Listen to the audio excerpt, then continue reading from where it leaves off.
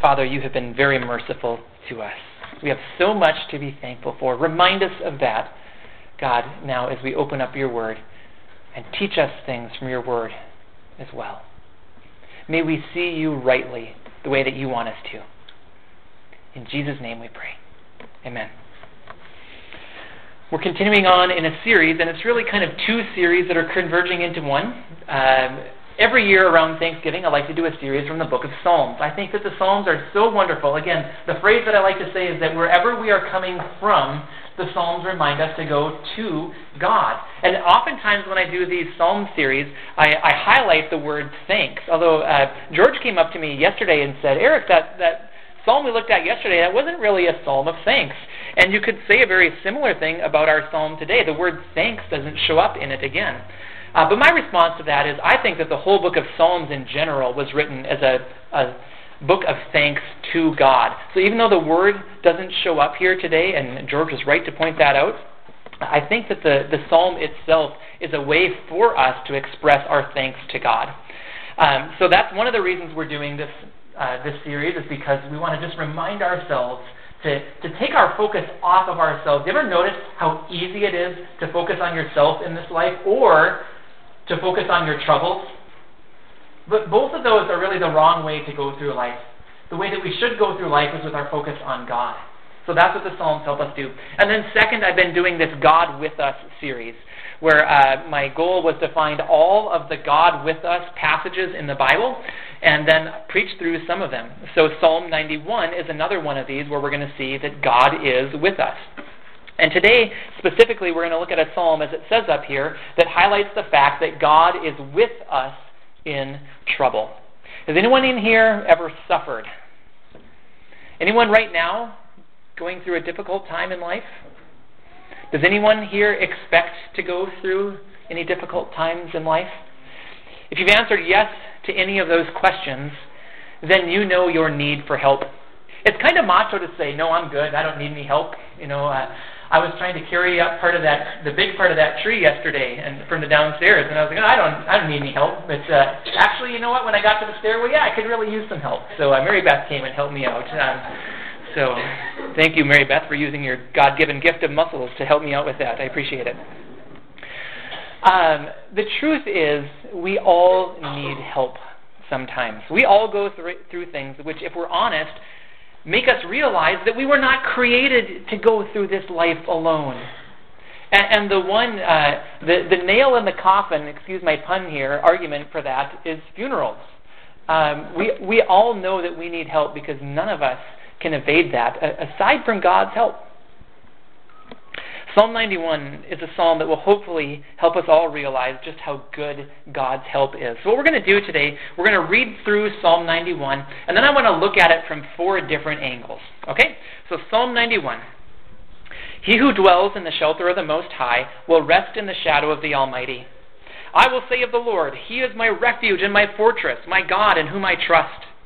Surely He will save you from the fowler's snare and from the deadly pestilence. He will cover you with His feathers, and under His wings you will find refuge. His faithfulness will be your shield and rampart.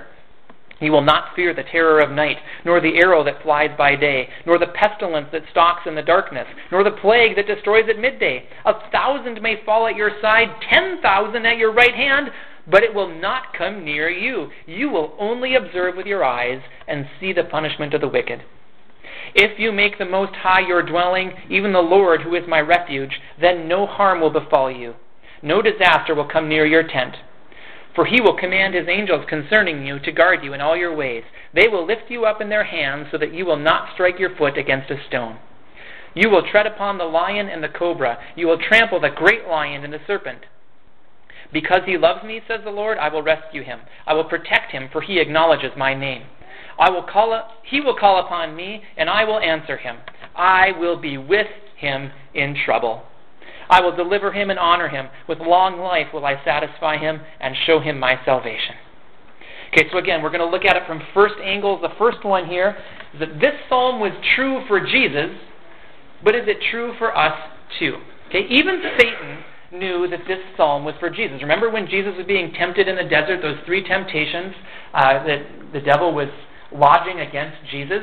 And in one of them, the devil actually quoted Scripture. The Scripture we just read from verses 11 and 12 of Psalm 91. He quoted that knowing that it was a promise for Jesus that God would protect him. So Satan had asked Jesus to go up on the highest point of the temple and throw himself down. And then he quoted these verses to say, don't worry about it. The angels will catch you. We won't even strike your foot against a stone. How did Jesus reply? Well, he replied with Scripture. In Deuteronomy 6, he said, it is also written, do not put the Lord your God to the test.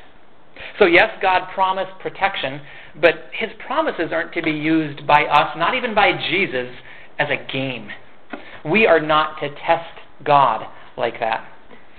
Now, one theologian suggested that Psalm 91 is like an insurance policy. But even the best insurance policy we could buy, for example, for a car, doesn't protect us in the case of willful misuse. So, for example, I can't go out and get an insurance policy and then go buy a new car and enter it into the demolition derby and then go to the insurance company and say, sorry, my car was wrecked, give me a new one. But that would be willful misuse. And that's what Satan was asking Jesus to do, but Jesus figured it out and said, you shall not put the Lord your God to the test.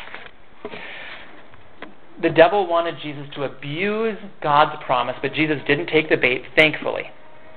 But there's even more here in Psalm 91 in regard to Jesus. And I really struggled theologically. This has been one of the theologically most challenging verses that I've come across recently in my preaching. Can we say rightly that God protected Jesus from harm? Let's look at verses 9 and 10 again.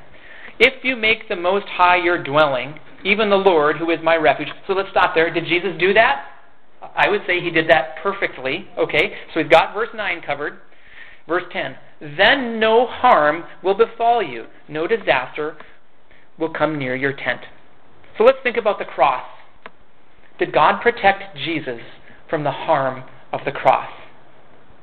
The cross was certainly painful. We talked about that at communion, how Jesus in the Garden of Gethsemane, right before he was crucified, was praying and asking God if there could be any other way, because I think as a human being, he knew that getting nails pounded through his hands and feet would be painful.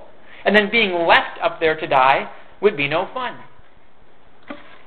And when Jesus was on the cross, he shouted these words he was quoting Psalm 22:1. Did you know that? He was quoting the Old Testament when he said, my God, why have you forsaken me?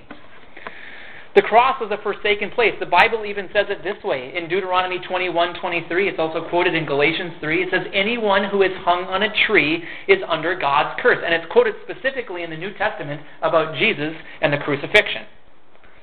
Those are strong words. Forsaken and cursed. So back to my question. Did God protect Jesus from the harm of the cross? I'd love to have a little theological discussion with each of you on this. What would you say? Did God protect Jesus from the harm of the cross? Well, here it's interesting. If you read on in Psalm 22, that's the one that started off with, my God, why have you forsaken me? Towards the end of it, in verse 24, it says, for he, God, has not despised or disdained the suffering of the afflicted one. He has not hidden his face from him, but has listened to his cry for help. God did answer Jesus' cry for help. Psalm 91:14 talks about how God will rescue, and Jesus was rescued. Yes, he died, but he rose again from the dead. So that's one answer, is that God did rescue Jesus. But there's another answer. Did God protect Jesus from the harm of the cross? That's the question that we're looking at. Well, let's look at the word harm. Was the cross harm? Again, I'd love to have a little theological discussion with each of you on, was the cross harm? Well, what would we say? For us, the cross means glory. Think about that. If there's no cross, if Jesus didn't die for us, it means that we would be eternally separated from God because every one of us has sinned and has earned that death penalty. But because of the cross, it means that any of us who receive Jesus as Savior and Lord can have complete forgiveness of sins, and we get to be with God forever. And that's the whole point of this God with Us series that I've been talking to you about, is that the best possible blessing that we can have is to be with God, and through the gospel we get to be with God forever if we put our faith in Christ because of what he did on the cross. So would we say that the cross was harm? Well, for us, it was glory. Well, what about for Jesus? Well, even for Jesus, there was joy in it. Look at this amazing verse from Hebrews 12:2. Let us fix our eyes on Jesus, the author and perfecter of our faith, who, for the joy set before him, endured the cross, scorning its shame, and sat down at the right hand of the throne of God. Jesus was able to look past the cross and see that there was joy for him in it. So even though it was obviously a very painful thing to him, I think that the right way to look at the cross would be to recognize that it means glory for us and joy for Jesus. And in that sense, and we'll talk a little bit about this more later, in that sense, the cross was not harm. And I think that one of the things that we need to understand from Psalm 91 is that we need an eternal perspective on the word harm. In a very limited human way of thinking about things, the cross was harm. But Jesus was able to look past it towards joy, and we should be able to look at it and see glory. And like it says in verse 15, the Lord will be with us in trouble. And think about that. Jesus was able to cry out to God, and God did rescue him. So even though he was forsaken and cursed, he knew that he could call out to God and receive rescue. So this psalm was true for Jesus. I believe that. The question then, is it true for us too? Well, one of the ways I think that we should understand the Bible is that Jesus is our example. He's not just our example as if to say that we can save ourselves by doing what he did. No, that's not what I'm saying. What I am saying is that Jesus sets us a perfect example, and in Philippians 2:5, we're commanded to have the same mindset or the same attitude or literally the same thoughts as he had. So as we go through our difficulties, as Jesus went through his difficulties, we can look to Jesus and learn from his example of how he went through them. As such, we can expect God to be with us in our trouble if we seek him by faith. And Jesus, again, stands as the model for that. Okay, our second angle here. There are a lot of bad things mentioned in this psalm, yet it is amazingly positive. Most of this psalm talks about harm, but none of it reaches the one who loved God. In fact, every year in this psalm series that I do, I try to pick a psalm that has some negative tones in it. I try to pick a psalm that might speak to somebody who is in depression or just in a downtime or in a valley. And I picked Psalm 91 in part because I thought it might be that. I saw all these awful things in here, but it's funny. The more I read Psalm 91, the more I realize that it is not a negative psalm. It is an amazingly positive psalm in spite of all the terrible things that are going on. Some of the psalms aren't like that. Some of the psalms are more like, woe is me. But this psalm isn't one of those. It's amazing, actually, the way to... look at all of the harm that we see in this psalm. I'm just going to read a list. The fowler's snare, deadly pestilence, the terror of night, the arrow that flies by day, the pestilence that stalks in the darkness, the plague that destroys at midday. Deep breath. 1,000 and even 10,000 falling around you. Harm, disaster, the lion, the cobra, the great lion, and the serpent. Is there anything in there that might scare you? Anyone scared of snakes? Okay, all right. Anyone scared of the dark? I have a little bit of that one, that fear of the dark, and more so as a kid, I think. But let me tell you a little story about that. I was also, and still am, a big basketball fan. So when I was a kid, I bought a poster called The Dream Team. Let me show you this poster here.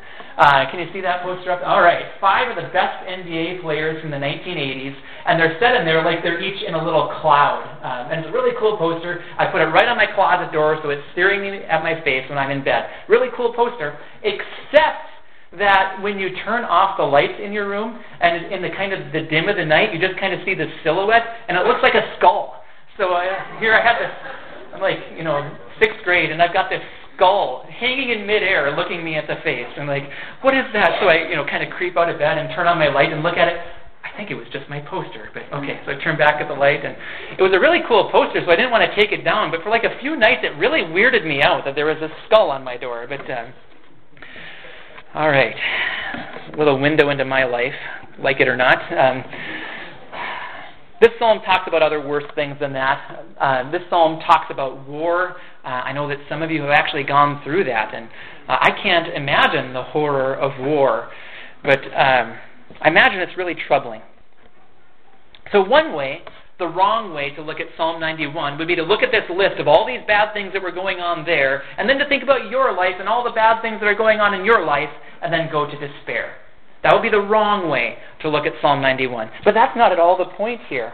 Because even though these terrible things are happening, none of it reaches the one who loves God.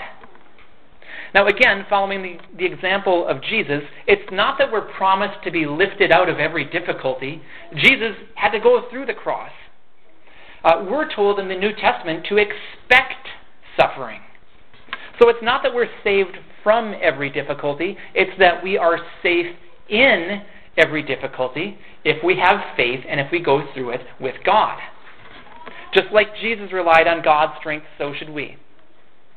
Again, think about the Garden of Gethsemane. What was Jesus really doing there? I kind of don't think that he was having a theological argument with God about whether he needed to go through with the cross. I think that was more his humanity crying out and just acknowledging that it was going to be painful. And in that, not aside from that, but in that pain and difficulty that he was experiencing, he went to God for strength. You see, I don't think that we should come up with this idea in our life that we should set aside our difficulties and then go to God. I think that what we learn from Psalm 91, look at verse 15, I will be with him in trouble, is that when we go through difficulties, we should take them to God and find his strength there. So, application here, if you're going through something difficult, pray. Now think about that. How often do we do the exact opposite of that? How often do we go through difficult times and we either look at the trouble all around us and get into despair, or when we go through difficult times, we look to ourselves and try to come up with our own idea of how to get out of it? Both of those are the wrong way. The right way is to look up to God and say, God, I need your strength. I want to trust that you will be with me in this. See, Scripture takes the long view of trouble. And if we take the long view of it, we recognize the blessing of God with us. We recognize that God might even be using those troubled things to be helping us in our faith.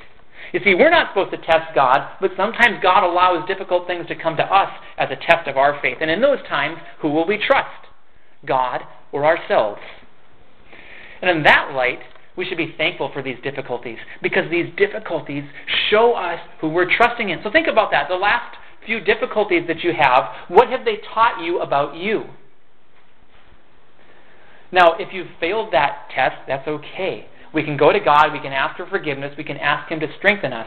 But we need a new view of these difficulties, like it says in James 1, 2 through 4. Consider it pure joy, my brothers, whenever you face trials of many kinds, because you know that the testing of your faith develops perseverance. Perseverance must finish its work so that you may be mature and complete, not lacking anything. Again, in that light, even our troubles are good, because they're a way for us for our faith to be strengthened if we trust God in the midst of them. Romans 8:28 says, and we know that in all things God works for the good of those who love him, who have been called according to his purpose. The famous preacher Charles Spurgeon said, as he was meditating on these verses, everything is overruled for good. So think about that. If your heart's desire is by faith to walk with God in all that you do, and the difficult things come our way, we know that all things work together for good. And what that means then is we just need a different perspective on what the word good means and what the word trouble means. And we'll talk about that a little bit more at the end. When we face difficulties, we can know that God is with us. And one more quick thing on this point. As I was studying this psalm, one of the things that I realized is that I oftentimes forget about angels. I think maybe some people think too much about angels. I'm probably on the other end of that spectrum where I forget about angels too often. Because what does it say in this psalm? It says that God sends his help by sending angels. And notice, they got the grammar of it right here, that it's multiple angels for the singular you. Isn't that cool? Have you ever gone through a difficult time and didn't know how you got through it? Well, it could be that God sent angels to help. I think that's amazing, and like I said, I often forget about that, but God may very well be sending angels to help you through your next difficult time. Okay, angle number 3. God is near and he protects his people. According to verse 1, we are to dwell in the shelter of the Most High. He is the Most High. That means that no one is higher or more powerful than him. And it also says that we get to rest in the shadow of the Almighty. And I was thinking about that word rest. Anybody want rest? I just overheard someone say, being thankful for these days of rest over Thanksgiving. Who doesn't like rest when we get it? Do you see here that we are invited to rest in the shadow of the Almighty God? I think that's pretty cool. We're invited to dwell with him and to take refuge in his fortress. Think about the word refuge. We have a refugee crisis in our world today, right? There are thousands and thousands and thousands of people in the Middle East who are being forced to flee from their homes because it's not safe for them to live in their home. So they have become refugees. And the deal is, they wouldn't be a refugee, for example, if they had to leave their home in Syria, but let's say they have a summer home in Germany and they can just go there. Then they're not really a refugee. They're a refugee when they have nowhere to go, when they have no place to go, no one to take care of them. And by the way, I think that we should take the compassionate route on this. And don't hear me wrong. I think that as Christians, our heart's desire should be to pray for them, of course, and to help. I'm not suggesting politically that means one thing or another, but what I am suggesting is that we should think about how we can care for the alien and for the refuge, like the Bible tells us that we should. But the thing about refugees is that they need help. And the thing about us, spiritually speaking, is that we need help. This world that we were born into is not the place that we are to take as our home. We are to dwell with God and trust him to give us refuge. And according to Ephesians 2:19, before coming to God, we were foreigners and aliens, but now that we know God, we know him as our refuge. Like it says in verse 2, we are to trust in him. He's our refuge. And in light of what's coming in the rest of the psalm, all those awful things that I read about, I want God as my refuge and as my fortress. And then let's move ahead to verses 14 and 16. I want to reread them. Because he loves me, says the Lord, I will rescue him. I will protect him, for he acknowledges my name. He will call upon me, and I will answer him. I will be with him in trouble. I will deliver him and honor him. With long life will I satisfy him and show him my salvation. And I love this. Look at verse 15 again. God is so near to us that he says that he is with us in trouble. Does it feel like that to you? I think sometimes we get this picture that in trouble, God is far away. Or that, he won't hear our prayers or something like that. But the truth is that God desires to be with us so much that he even desires to be with us in trouble. And troubled times will come. Jesus reminded us of that in John 16:33. He said, I have told you these things so that in me you may have peace. In this world you will have trouble, but take heart. I have overcome the world. We can have peace. Again, anybody going through a difficult time right now, did you know that God offers you peace in that? He's overcome the world. We can trust in him. You see, the gospel message isn't a message of no trouble. I hope you know that. Eventually it will be, when we get to be in eternity face-to-face with God. The gospel isn't a message of no trouble, though, right now. The gospel is a message of God with us in trouble. And it's a relationship with God. Sometimes that phrase, relationship with God, gets misused, but it's a good phrase. In this relationship with God, he protects us, like it says in verse 14. And in this relationship, God answers us. And again, I understand that sometimes we feel like God doesn't answer us. But here's what I'd just like to say on that one. If you take the long view of it, and if continually, by faith, you seek God and you come to him with your difficulties, you will know God as the God who answers. Okay? That's who he is. And maybe it doesn't seem like it that one time when we cried out to him and we really hoped for him to act in a certain way, but he didn't. But let me say it again. If by faith we constantly seek him, we will come to know him as the God who answers us and who is with us in trouble. Psalm 9:10 says, those who know your name will trust in you, for you, Lord, have never forsaken those who seek you. God will not leave us or forsake us. Back to Psalm 91, and it says in verses 15 to 16 that God will deliver and honor us and give us long life and salvation. And again, we need the long view of things, because we do face trouble, but look at all those good things that God says he will do for us. God is bigger than our trouble, and He's with us in our trouble. And then just a little preview of next Sunday's sermon. We'll walk through Psalm 23. Verse 4 there says, "Even though I walk through the valley of the shadow of death, I will fear no evil, for you are with me." God is near, and we can call to Him. He does protect His people. He is a refuge, and we are invited to dwell with Him. So let me ask you a question by way of application. Do you dwell with God, or do you dwell in your fears? How many people in this world, if you had to put a percentage on it, you don't have to yell it out right here, but how many people do you think in this world dwell in fear instead of trusting God? How many Christians do you think, people who would say, I know Jesus, He's my Savior and Lord, I've given my life to Him, yet how many of those people, when troubled times come, forget about God and dwell in fear instead? Do you rest in the shadow of the Almighty, or do you worry about your own ability to take care of things? We're promised peace. We're promised to be with God because His heart's desire is to be with us. We will have trouble, but we also have God with us in trouble. Let's move on to our fourth and last angle then. We have an active role to play in this by faith. The truths in this psalm aren't to be claimed regardless of our response to God. Again, it's not that insurance policy that says you can do whatever you want to and God will just take care of it all. God is a shelter, a refuge, and a fortress, but we are to dwell with Him. And we have a choice about where we live. Think about that. This would be a fun conversation to have with you all. Where was the worst place you ever lived?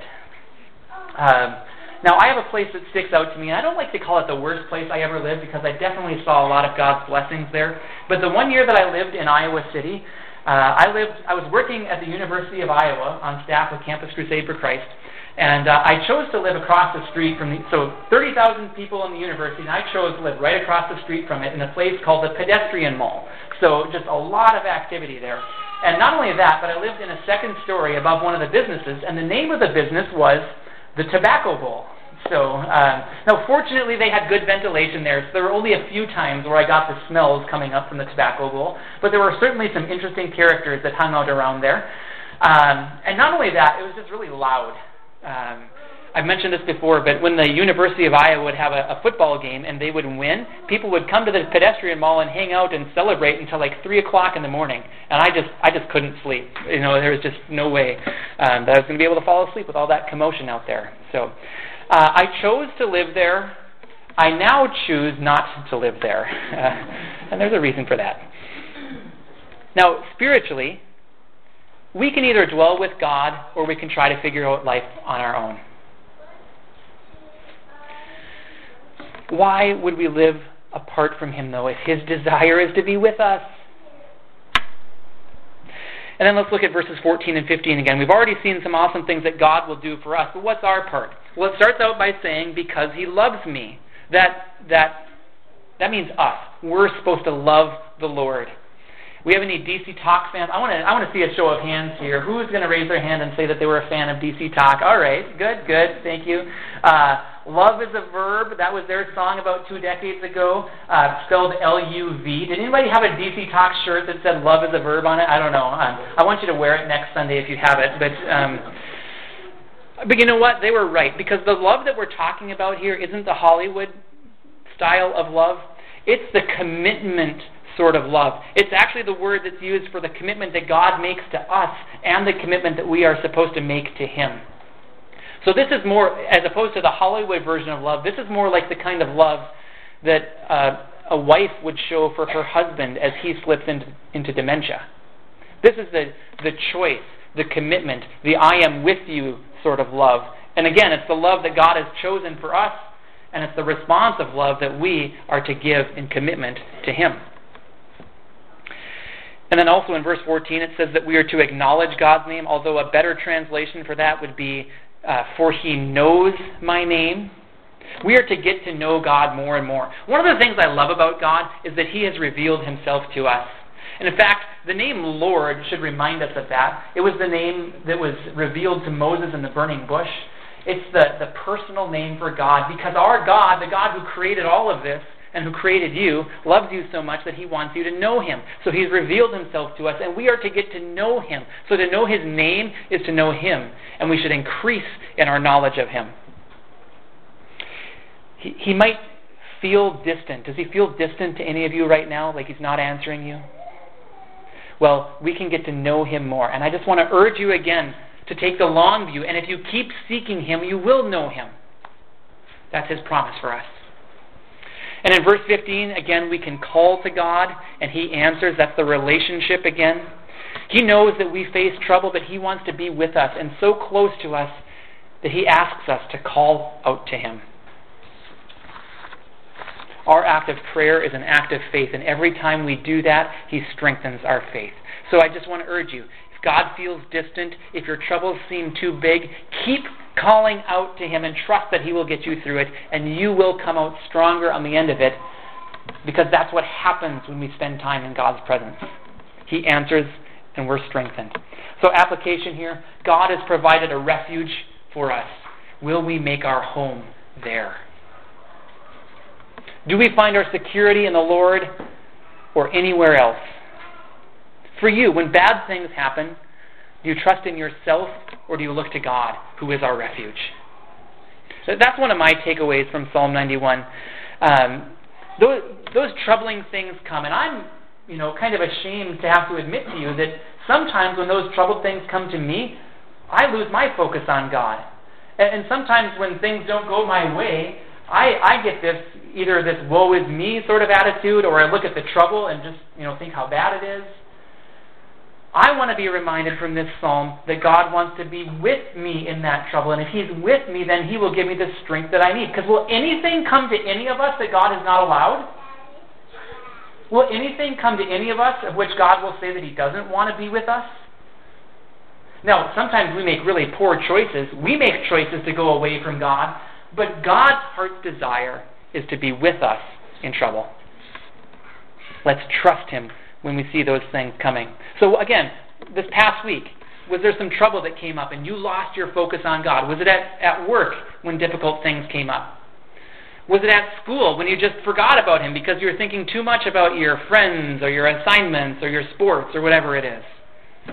Or was it just plain when something didn't go your way this week? Is there anything coming up on your radar this next week where you see yourself going into a similar situation?